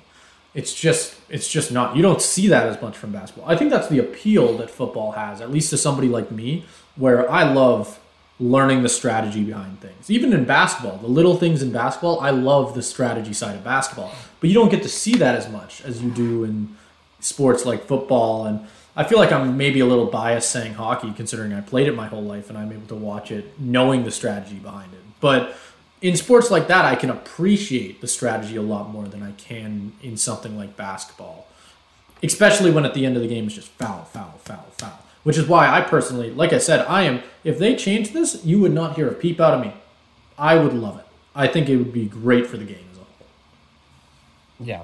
And I think it would be too, and I think, honestly, it would get me into watching basketball. I would tune into a lot more games just because of this. Because when I do tune in, it's the fouls that turn me off, like, in the main chunk of the game. But then I got even more frustrated, and maybe it's hypocritical speaking as a football fan, because... like talking about commercial breaks, like, football has more commercial breaks than any other sport, and for people who are gonna like dunk on me for making that point the point about commercial breaks as a football fan, trust me, I hate the commercial breaks in football too. If there's anything that my sport needs to improve, it's that. But what football does right is that there are no commercial breaks in that last 2 minutes. You hit the 2 minute warning, you know that's the last commercial break. You're tuning into unless there's overtime, obviously, you're tuning into that last 2 minutes of drama, normally when the game is decided. If it's a good game, it's where the game is decided, and that's uninterrupted. And basketball, timeout after timeout after timeout, because you're saving it for those last couple minutes, and it just breaks at the game. I'm watching the NBA Finals, or I'm watching the playoffs, and I just, like, the suspense is there, like, I'm into the game, and it just keeps getting broken up to where I don't care anymore. I don't care anymore when you reach that end of a playoff game, because I've already been subjected to like 2 different commercial breaks because teams have taken a timeout. Strategically, it's the right move. It just isn't right for the game. Of course. If you got this new ending, you would eliminate those situations. I think that whether it's going to happen and whether it should, or I think, or you think it should happen, is two very different things. Because personally, if you're asking me whether I think that the NBA is going to bring this in, if I were to give a prediction, I would probably say sadly no, because of the thing that you said right at the beginning, is that even though I don't think it's a gimmick at all. I think it would be perfect. And I think that's kind of what you're saying too. I think it would add so much more entertainment to the game. But you got to realize that there are a lot of people who grew up watching and loving the strategy that is there around fouling and the end of the games there that would hate it. And a lot of those guys are old coaches and owners and a lot of people who play the game, right? Like, I feel like the chances of that change actually coming is a lot lower than it should be, sadly. But, I mean, who knows? They did it in the All-Star game. Obviously, doing something in the All-Star game doesn't mean anything, but yeah, at least it shows they're interested. And I do think, I think you're right. I think that there will be basketball purists out there that will say that this is a terrible idea. And I kind of get where they're coming from. Like, if you made a similar change to football, there's a bunch of reasons why I think a target score wouldn't work in football. I think that would be a terrible idea. I think it's uniquely suited for basketball. But, like, if you made a similar change, I would be, like, out of my chair. I would be furious.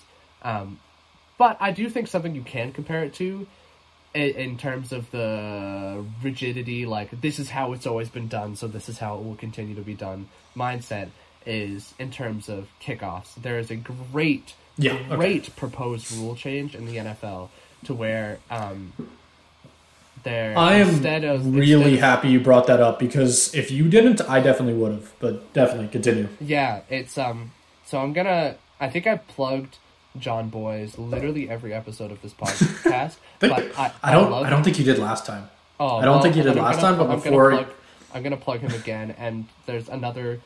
I don't know if we'll get to it, but there's another opportunity where I might plug him later.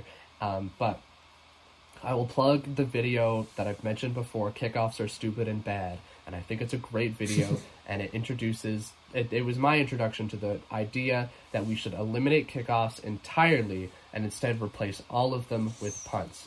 You get... I don't remember the specific details, but you get like a 4th and 15, 4th and 20 from your own 25.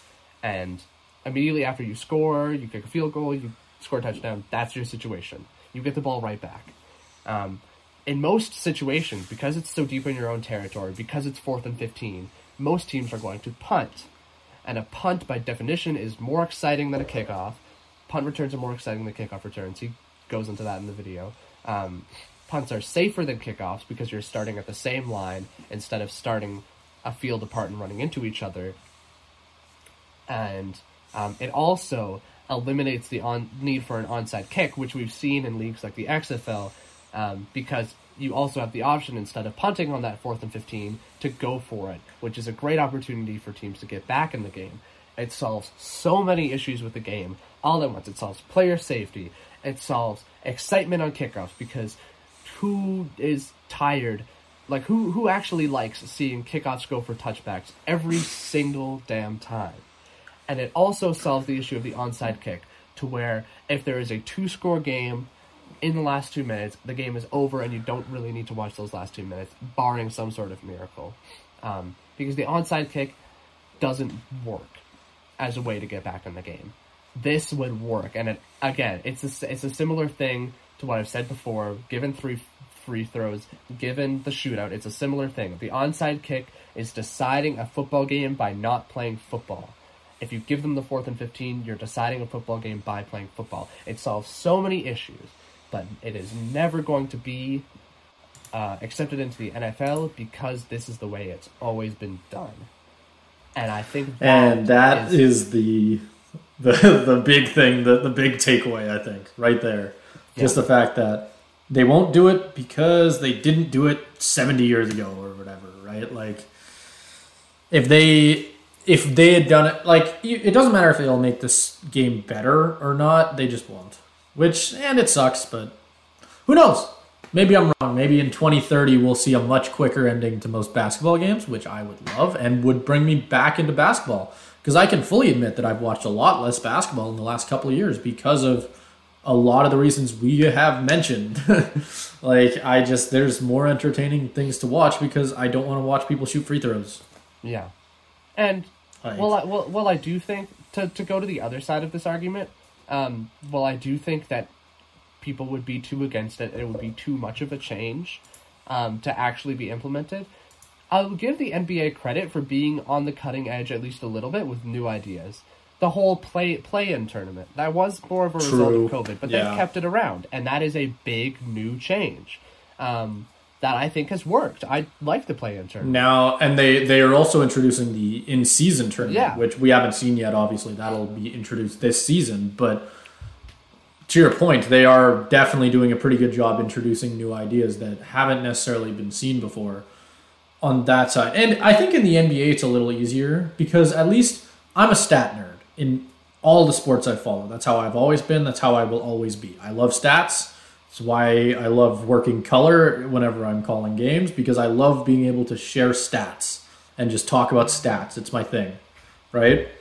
The thing that the NBA, when you're adding more games to the season or taking away, the advantage the NBA has is they don't necessarily figure out who's going to win awards or who's going to get what based on the amount of points they scored over the total season, like the NHL would or like the NFL would with how many touchdowns they scored over the total season. They do averages, which makes it way easier to make changes like this without completely allowing, either making it impossible to break records that were set previously, or making it too easy, right? Because you don't necessarily want to do that. And I feel like an example I could give is obviously Gretzky's point record in hockey. Just because of the difference in eras, it's not like they really changed that many of the rules that would change it other than goaltending equipment, which I won't get into.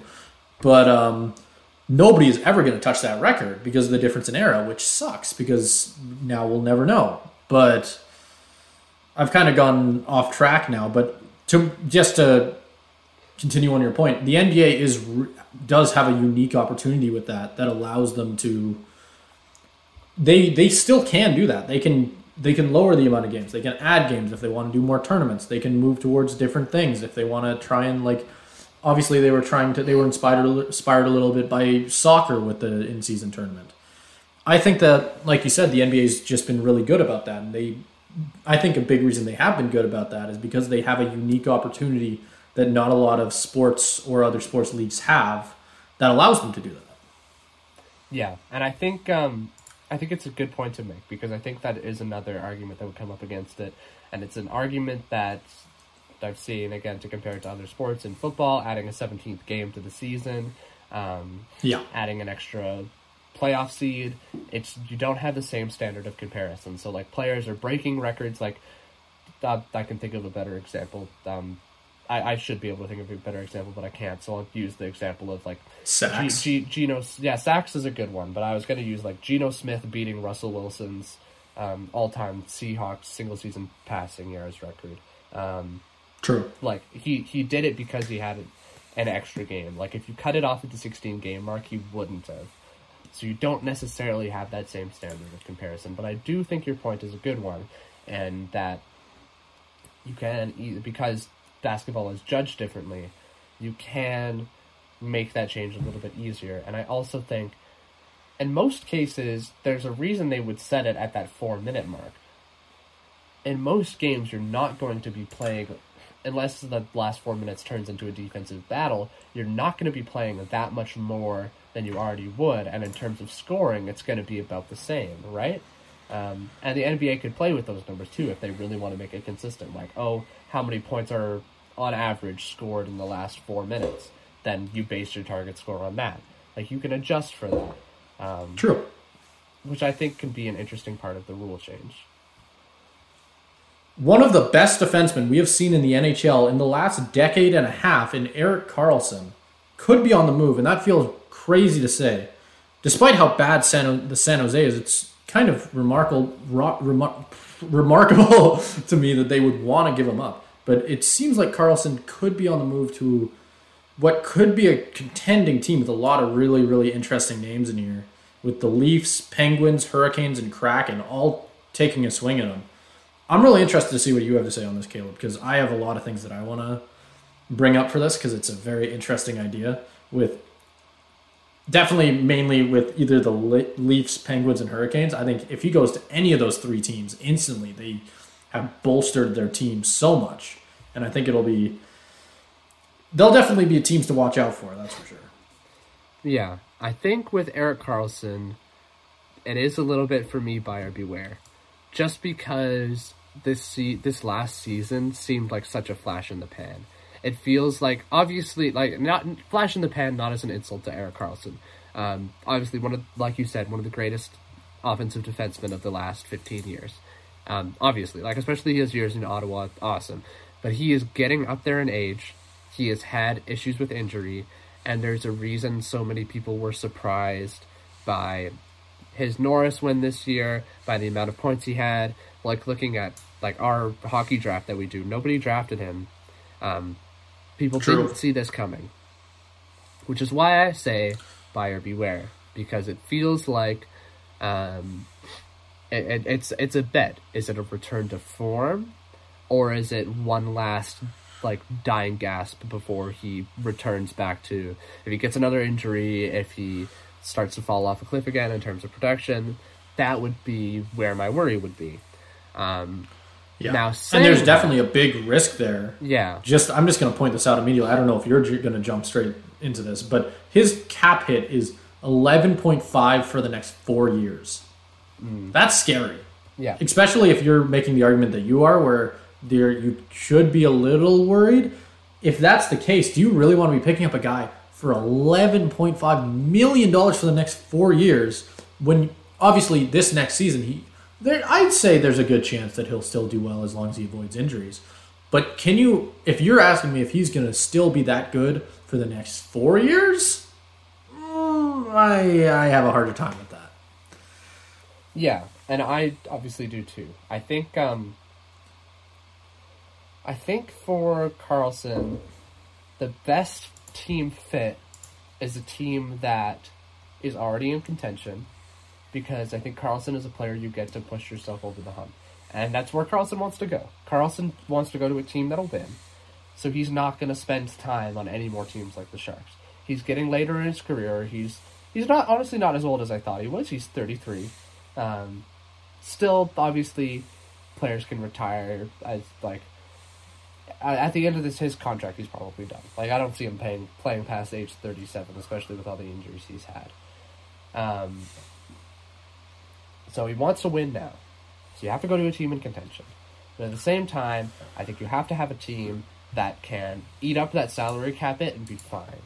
Like, you take on an Erik Karlsson, he flames out. Obviously, it's going to be like not great for your team. You limited what you can do in the future.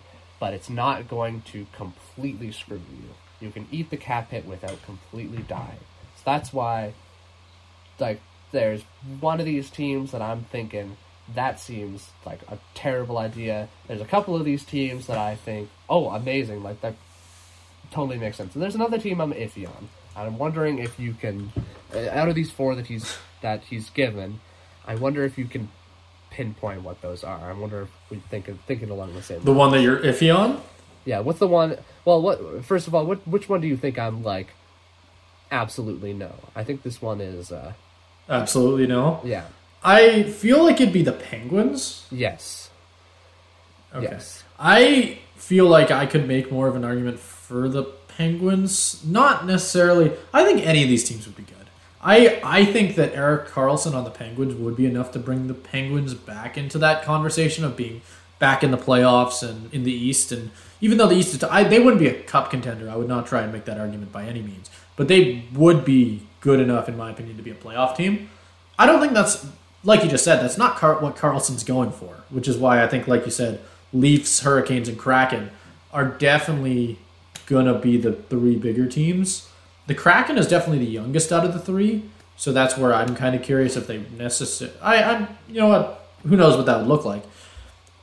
Do you have a favorite for which team that you would want him to go to? Okay, so I do have. Honestly, I did the team that I thought would be the favorite.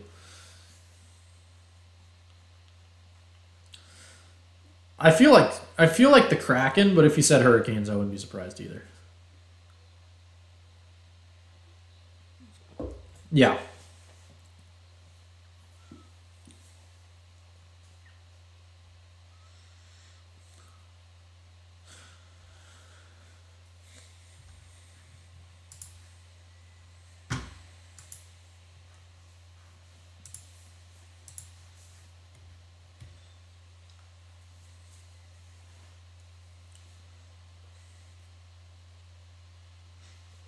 I'd say he has quite a bit. Yeah.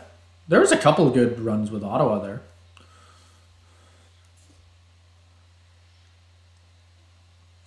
Sure. Yeah.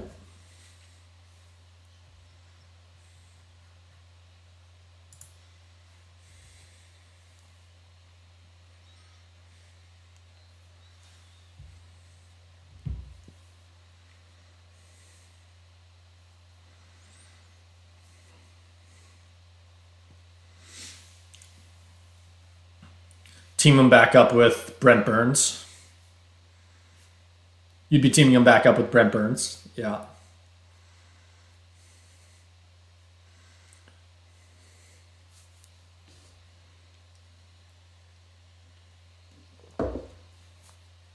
Hmm.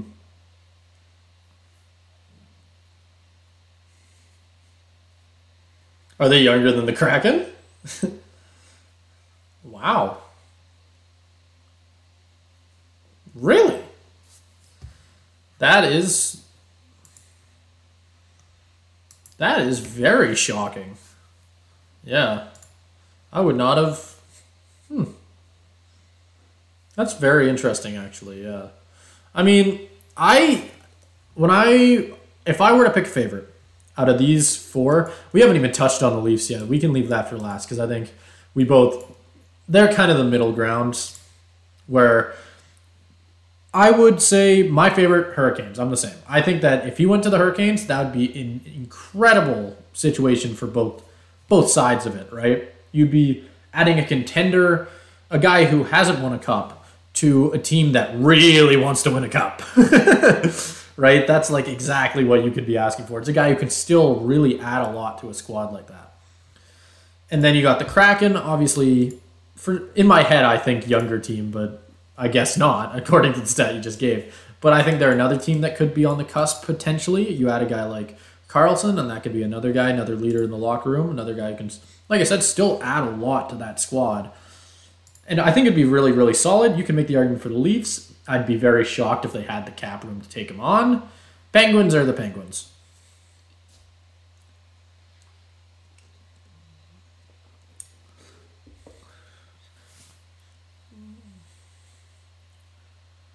I feel like they're all. The thing is, you just have such an old core.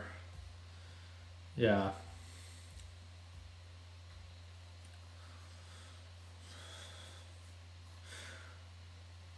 And you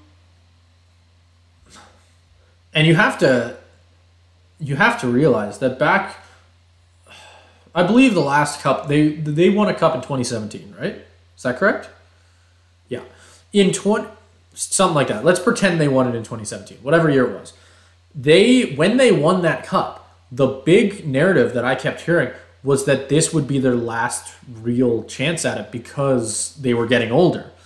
You have to realize that that is 5 years down the road now, right? Like that we are 5 years past when people were saying this is their last chance, and you want to start stacking that lineup again. I feel like you're going in the wrong direction. I feel like you should have been cutting off fat probably years ago. You know what I mean?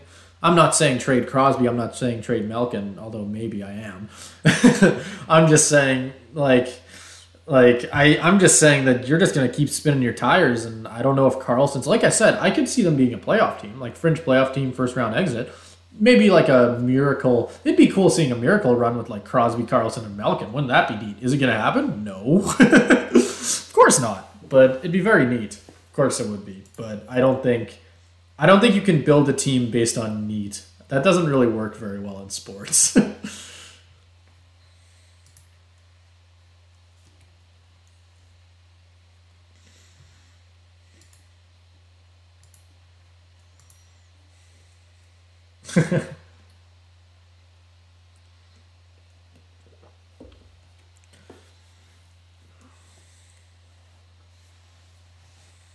Keep them good enough to make it a first round exit.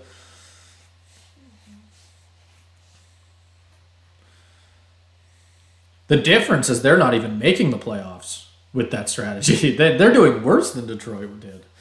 Like, oh yeah.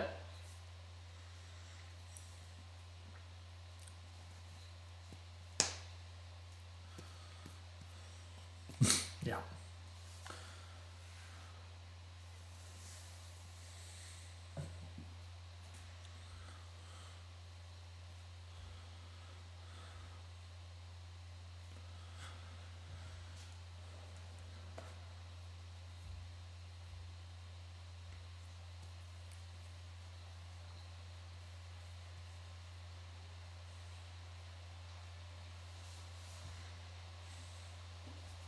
Wow. Jeez. That is insane. I totally agree.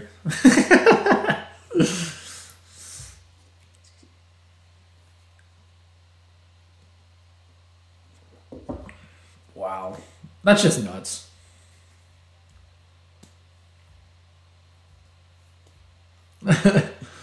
Yeah.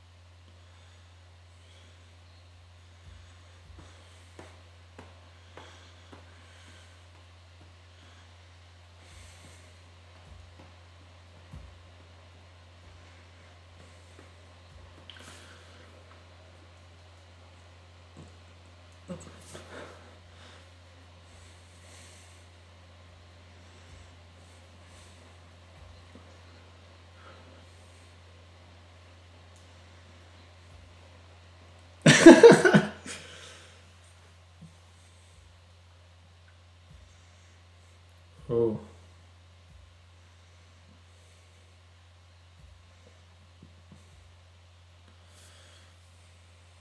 They are definitely the odd man out, without a doubt, in like all these lineups. We haven't talked about the Leafs once because I feel like they're the least interesting.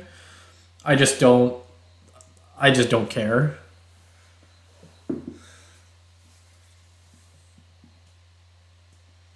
Why? Let's hear it. I am.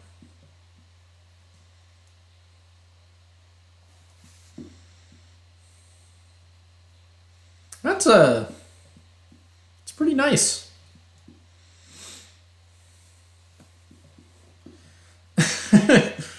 They would have to get rid of 2 contracts the size of Erik Karlsson's to get Erik Karlsson. Bye Matthews and Marner, or Matthews and Tavares, whatever you want to do. That's a good trade, right? I'd do it. Yeah, damn good deal. You take that deal? Damn good deal. Thank you so much for watching and listening. It truly means so much. Make sure to check out Trick Play on YouTube, Spotify, and anywhere else you get your podcasts. We are also on Instagram, TikTok, and where we post teasers, shorts, and updates for everything you need to know about the upcoming episode and the podcast as a whole. Lastly, on behalf of both me and Caleb, thank you so much for making it all the way to the end. It really does mean so much. And make sure to tune in next week for more Trick Play.